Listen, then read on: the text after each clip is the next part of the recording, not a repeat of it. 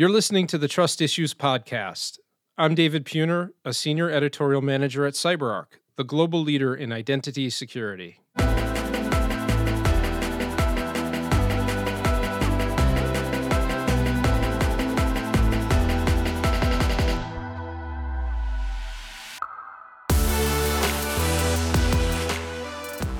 In our cyber world, identities are usually split into two distinct categories, human and machine.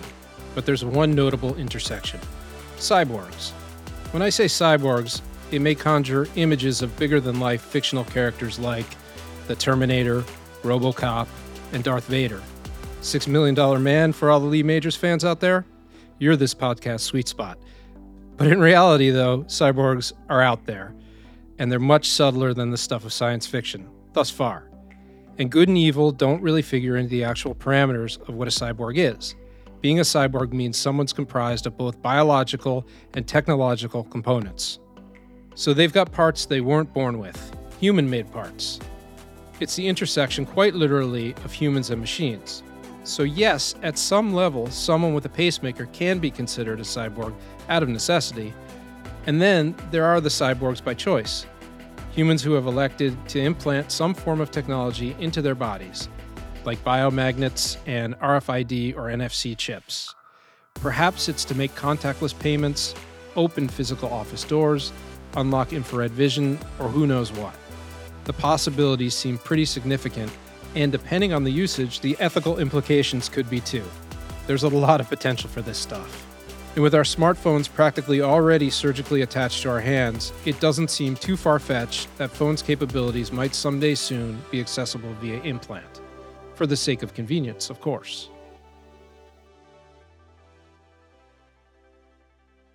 Today I talk with Len Noe, technical evangelist and white hat hacker at CyberArk, and our own resident cyborg or transhuman, or at least that's how he describes himself.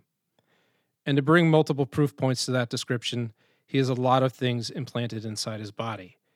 It's all in the name of research and cybersecurity advancement. No, it's not a job requirement. No, it's not futuristic science fiction.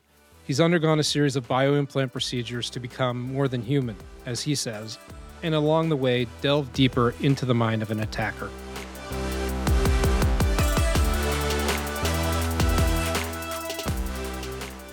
What does it mean to be transhuman? The term transhuman was actually coined by a gentleman named Julian Huxley back in the 1950s, and his philosophy and the philosophy of all of his followers, and myself included, is any individual who wants to utilize technology to enhance the human condition. Very simply put, I am an augmented human being that has decided to take advantage of technology to actually turn my body into the attack vector. This makes me a little bit different than a standard white hat. I've actually implanted 7 different microchips underneath my skin for the purposes of offensive security. Where this makes me a little bit different is if I'm going to try and say compromise your mobile device, without these implants, I would need some type of tool. I would need, some type of chip that I could hold. It's something I would physically be able to be detected with. The same thing when it comes to trying to compromise physical access locations. The idea of compromising, access cards has been around for over a decade. But the issue is there was always some type of IOC. Either I would have a Proxmark or I would have a cloned card in my hand that if you as a security, professional found me in a restricted area, you could search me, you could find out how I got in. What makes me that much more dangerous is I can compromise that mobile device. I can compromise those physical locations. And if you find me, all I got to do is say that somebody left the door open. There's zero indications of any compromise because all of the technology used for these offensive purposes is actually beneath my skin. So I guess to back this up for a second, we've already done the reveal here, which is that you've got devices implanted within your body. Why don't you take us through how that started and why?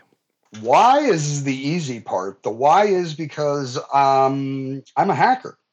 And I mean, And to quote the mentor, who is one of the original hackers, he said, "Yes, I am a criminal. My crime is that of curiosity." So I've always just been a very, very curious person. Started with tattoos, went to body piercings, so this kind of stuff just really is not that big a deal for me. From like you're gonna, cut yourself, or you're gonna modify yourself. I've been doing that since I was literally 14 years old. So being a hacker, I'm always looking at things from the perspective of, yes, this is what its original use was, but what can I make it do? And so when did you get that first implant, and, how have they progressed since that first one? The first one I got was about 2.5, 3 years ago. It was a bioglass encapsulated combination NFC and UFC chip, and it's in the webbing of my hand between my thumb and my first finger. And that was, I think, the easy way to start, because when it comes to the installation, I love that term, installation of the implant. It was a very low medical entry point. If you've ever seen somebody get their ears pierced with like a body piercing style, it's just a little bit of a bigger needle. That's all it is. And the chip itself came preloaded into a syringe. I found a body modification artist that was licensed through my state, made an appointment, and honestly, the procedure took less than a minute. Where they've gone from there, I have moved away from the bioglass encapsulation, because they're very easy, and it's a really easy way to step into becoming transhuman. But the efficiency for what I wanted to use it for just wasn't there, due to the minimal size of the antenna. It works, but you really have to be almost sitting right on top of the receiver in order to get it to read properly. So from there, I moved into what are called flexible membrane implants. They require an actual surgery. So it's an incision. There are dermal elevators. You have to separate the skin from the dermal underneath, make a pocket, insert the device, and then get stitched back up. That's a significant deal. That's Oh, it is. yeah. It really is. All of the implants that I have legitimate use cases. I have NFC RFID. I have the ability to interface with almost every type of contactless security badging, HID, Indala, Pyramid, Prox. I have chips that can address all of those.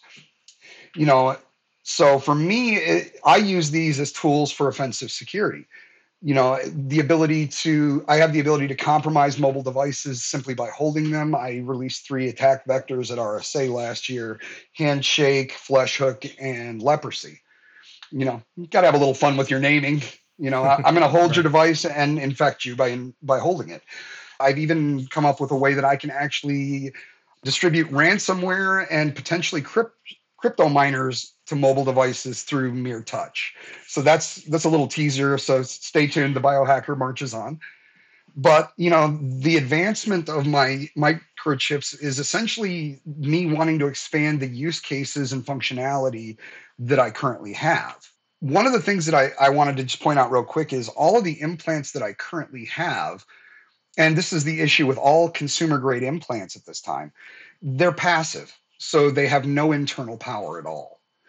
They get their power from the readers or the receivers. So I really do expect to see commercial grade implants that might be out on the market here very soon that can actually have an internal power source that can be recharged without having issues of worrying about, heavy metal poisonings or any type of leaking. Do you worry about any of that kind of stuff now? What could be leaching in your body with these implants?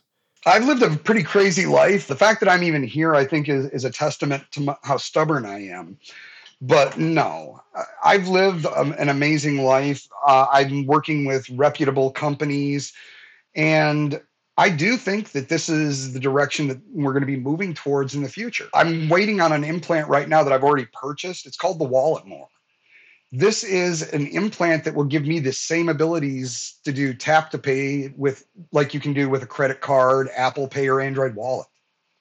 So the other thing is there are so many more augmented humans out there that most people don't know. And I'd be willing to bet most people know somebody. They just don't know it personally because there is a very large stigma around augmented humans. Are you also, including in that conversation people who have pacemakers, or are you Nope, talking about I'm not talking. Yeah. No, I'm not talking about I'm completely removing people that are augmented from a medical perspective. Mm-hmm. I'm talking about people like myself that have actually decided to modify their bodies with no medical type of reasoning behind it. Sweden actually is one of the most accepting of this. The Swedish people have done more to push forward the concept of integrating technology with humanity than anyone else in the world. So in Sweden, are there ordinary average people who are Pretty much doing this? most people. Yeah. Oh, yeah. They have an option where you can actually get a microchip implant that would essentially be your social security card, your medical history ID, all of that. And it's all contained within a microchip. There are probably a lot of ways that having this technology implanted on you can potentially go, I guess one could call it sideways. Another way of calling it is if these things get literally into the wrong hands, there's all sorts of ramifications for cyber attacks and ransomware and that kind of stuff. And that's why you're doing this, to get into the head of potential attackers, right? I think like an attacker on pretty much everything I do. I'm one of those guys that when I walk into a room, the first thing I'm doing is looking where are the doors, are there security cameras, you know, I'm just a very spatially aware person. And if I can think about these types of ways of misusing these products, then I guarantee I'm not the only one that's thought that. Do I think that, augmented humans are going to be an immediate threat within the next, 30, 60, 90 days? Possibly. I mean, if I'm doing it, there are other people out there. But what scares me more is the idea that people may not even realize that these types of attack vectors exist. And one of the things that I've said from day one is how do you stop an attack that you don't even know is happening, or you don't even have any type of rationale that it's even feasible? As security professionals, we all understand the ideas of locking down USB drives, or you're going to have antivirus, you're going to have malware protection, you're going to have IDS, you might even have AI. But how do you deal with somebody like me who, I can compromise a loosely connected device just by holding it? There's my initial foothold. And if you're using that phone for work, you're using it for your banking, if you're VPNing in, and I've already got a presence on that device, that's my foothold into a larger attack. And I think a lot of this comes back down to just the straight concept of identity. And I like to bring this up when I'm talking about the augmented human concept is what makes somebody a human? Is it your DNA? Is it your iris? Is it your fingerprint? Is it your face? Is it all of the above combined? You say, yeah, there is a potential issue when it comes to having these types of implants. But just like we look at technology in general, this is going to happen and continue to advance whether we as security professionals want it to or not. All we can do is try and be aware of these types of issues and get in front of them and negate those initial entry points. So from the time that you started doing this to now, how have you seen this space, the implant space, evolve? And that's, I guess, both on the technology side, but also on what kind of things attackers are doing with them. Well, to be honest, there hasn't actually been any disclosures of anyone using these in an actual attack. In terms of what I've seen advancing, oh my gosh, the Tesla is dealing with the Neuralink, and I'm not trying to shoot them down. There's been a lot of results that have come out recently in terms of their research. It's still, in my opinion, very, very premature, in terms of thinking that we're all going to have a chip put into our head sometime soon. But, the fact that they're getting some success is encouraging. There are products out that are on the horizon called things like the Willet and the Neuragrain. These are two products. One of them is a Bluetooth transmitter and receiver that actually can take its power from the air. So it doesn't need any type of internal batteries. And the other one, believe it or not, is an implant that is a Wi-Fi transmitter and receiver. Let's say we were sitting in the same room and you needed Wi-Fi, and the guy next to me had Wi-Fi. He would give it to me, and then I could share it to you, same way you would in a mesh Wi-Fi network. That's fascinating. If it's strong Wi-Fi, I'd be interested. Oh yeah, my thing is it gives the old expression of "I'm going to hack my neighbor's Wi-Fi" a whole new meaning.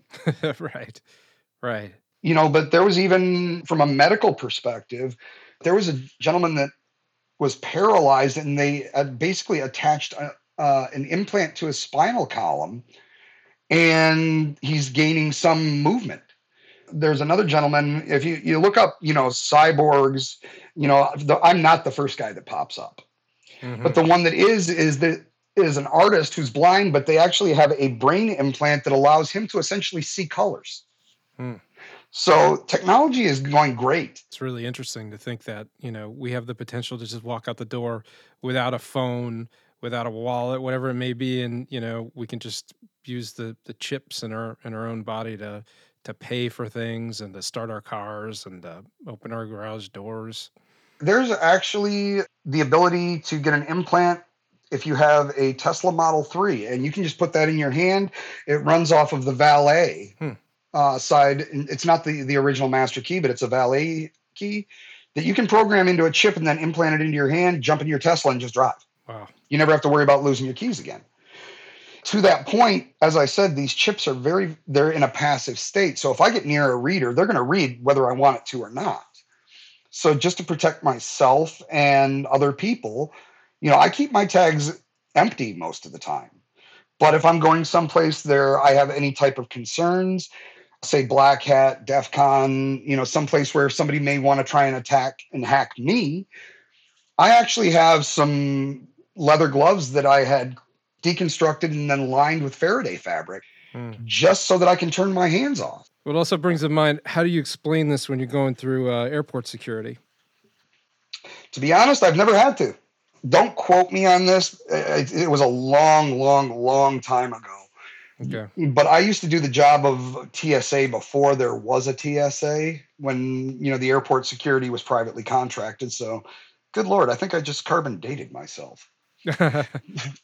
But the magnetometers in the standard, archway metal detectors, at the time I was working there, I think they said that the total metallic mass that would set it off had to be equal to a 38 caliber bullet. It was actually a pretty significant amount of magnetic pull that needed to happen against the object. And all of the microchips that I have implanted currently do not actually have enough metal in them to trigger a metal detector. I have been through a couple of different full body scanners, the stand up, stick your hands over your head, X-ray machines, and not just within the United States. And none of them have ever found them.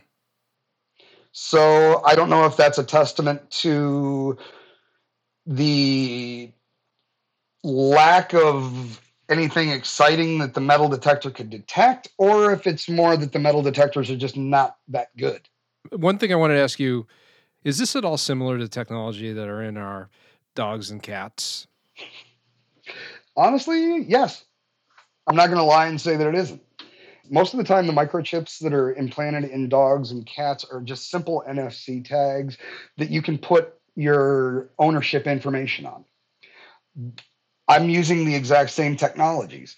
Technically, you can scan my implants with the same receivers because it's all operating over the same protocols. So it would sound like, from what we've talked about, and we don't want to scare folks, because that's not what we're here for. But if a stranger asks to borrow your phone to make a call, this is another incentive to not do that. No. Yeah. I mean, well, let me just ask you this. If I walked up and said, "Hey, dude, can I borrow your wallet for a minute?" You'd look at me like I was crazy. I probably would, yeah. Or if I walked up and said, "Hey, can I see your birth certificate and your social security card for a few minutes?" You'd never let me do that. Right. But if we look at the information that's on our mobile devices, it's just as dangerous if that gets out, if not more dangerous. Right. So I tell people if this was a birth certificate, if it was the deed to your house, if it was the deed to your car, if you wouldn't hand that to somebody and just let them have free access to it, why would you ever let somebody have the wealth of information that's contained in your mobile device? And if you really want to know why, if you do a search for my biohacker, the invisible threat, or take a look at, the CyberArk, Think Like an Attacker series from last summer, you'll see. All I need is the phone and about a minute and a half, and I'm in the device before I've even walked away from you. Where's this all going in the near future? Where's it going in the future? I think, let me answer what I'm going to be doing next and circle back to the first question. Okay. I've got 3 more implants that I've already ordered, and I'm just waiting on delivery. Thank you, supply chain issues. But they will be that wallet more, so I will have the ability to do tap to pay. I'm replacing the large implant in the top of my right hand with a newer version with more functionality. The wallet more, I think, is going to do a lot for the stigma around chipping. It's difficult to try and find really good use cases for these unless you're really kind of on the geeky technical side. I have an RFID lock on my office. If you want in, you better have a chip or you're not getting in. I've seen a lot of people use these for shared garages, or if they're in a gym and they don't want to have to worry about taking the little key fob to get into the gym. So I've seen a lot of standard use cases, but they're still very, isolated and kind of niche. I think once people get over the shock of seeing somebody do this a couple of times where it's like, hey, let me take care of that. Beep. And just kind of high five your credit card reader. But I think this is going to do a lot to try and get people to understand that there are augmented people, and it's going to become a little bit more socially acceptable. And then I think, a lot of the people that are already transhuman are going to start coming out of the woodwork. Beyond that, I'm really planning on going off the reservation. I've got a couple of different choices. My original plan was I was going to take a single board computer, a Raspberry Pi Zero W. I'm working with dangerousthings.com out of Seattle, Washington, and their CEO, Amal Garafstra. And he's helping me with getting these things properly bioencapsulated. And they have an indirect power receiver on them. So it's about the size of a stick of gum, maybe about 2.5, 3 millimeters thick. And this will actually be surgically implanted into my upper thigh, right below where my jeans pants pocket will be. And the reason being... And what in bioencapsulated meaning? Bioplastic. Okay. So if you were to take a look at pacemakers or any type of device that you're going to put inside the human body, you'll find that they'll either be encapsulated in glass, or they'll have a plastic, encapsulation around them to keep the body separated from the technology. Otherwise, you would have issues with heavy metal poisoning, things that are in the circuit boards that would actually leach into the body and cause health issues, up to and including death. Right. So for people who are listening to this wondering, how could they do this, or when might they do this? What is this going to be the kind of thing where you go to your doctor and just say, hey, I need this thing implanted? What's going to happen? No, actually, doctors are very, very against this. I had a small bit of a medical issue when I had the large implant put in the top of my right hand. It was my own fault. I didn't follow my professional's advice and get on some anti-inflammatories the day before my procedure. And I didn't get on them until about 2 days after my procedure. A lot of swelling. It actually looked like I had a softball on the top of my hand. So I went to a doctor to try and get some prescription grade anti-inflammatories. They took one look at me, realized what I had done, and they were like, we need to schedule you for emergency surgery. I was like, why would I want that? I just paid money to put that in there. So Instead, I took a bunch of Advil and a lot of cold compresses, and about a week later, the swelling went down and everything's fine. I do not know of any medical professional that would be willing to even do an installation. Most of the time, it's done through body modification parlors, places that do gauging, tongue splitting, scarification, and branding. So it is not mainstream just yet. Oh no! And the other thing I think we know that. Oh no! Yeah. And the kicker is there's no anesthetic to any of this. Mm. So this is all done just plain up straight, taking it. Because when it comes to anesthesia of any kind, you need a medical license to be able to administer anesthetic. So you basically just have to sit there, bite the bullet, and get it done if this is what you want. I don't see this being a really big thing over the next couple of years, but I do see with the fact that we're continuing to try and micro size and downgrade sizing of things and making things more convenient. I do think we're going to see more and more, whether it's for a car key or maybe a house key.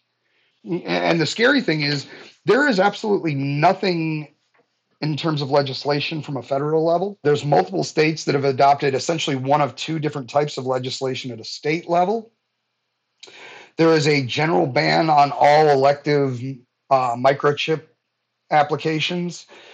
And then believe it or not, there's actually been a couple of states where employers have tried to mandate microchipping for their employees for the use of time cards and attendance.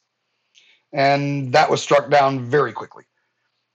I have no problem with the idea of being a transhuman and augmenting myself, but I don't think that this is something that anybody should mandate on another person.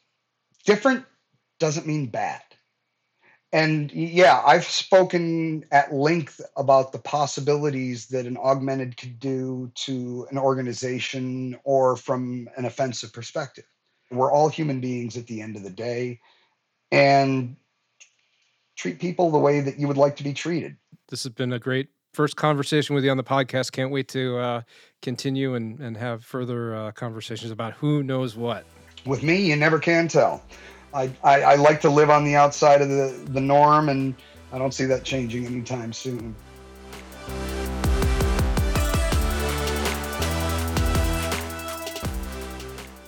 Thanks for listening to today's episode of Trust Issues. We'd love to hear from you. If you have a question, comment, constructive comment preferably, but it's up to you, or an episode suggestion, please drop us an email at trustissues@cyberark.com.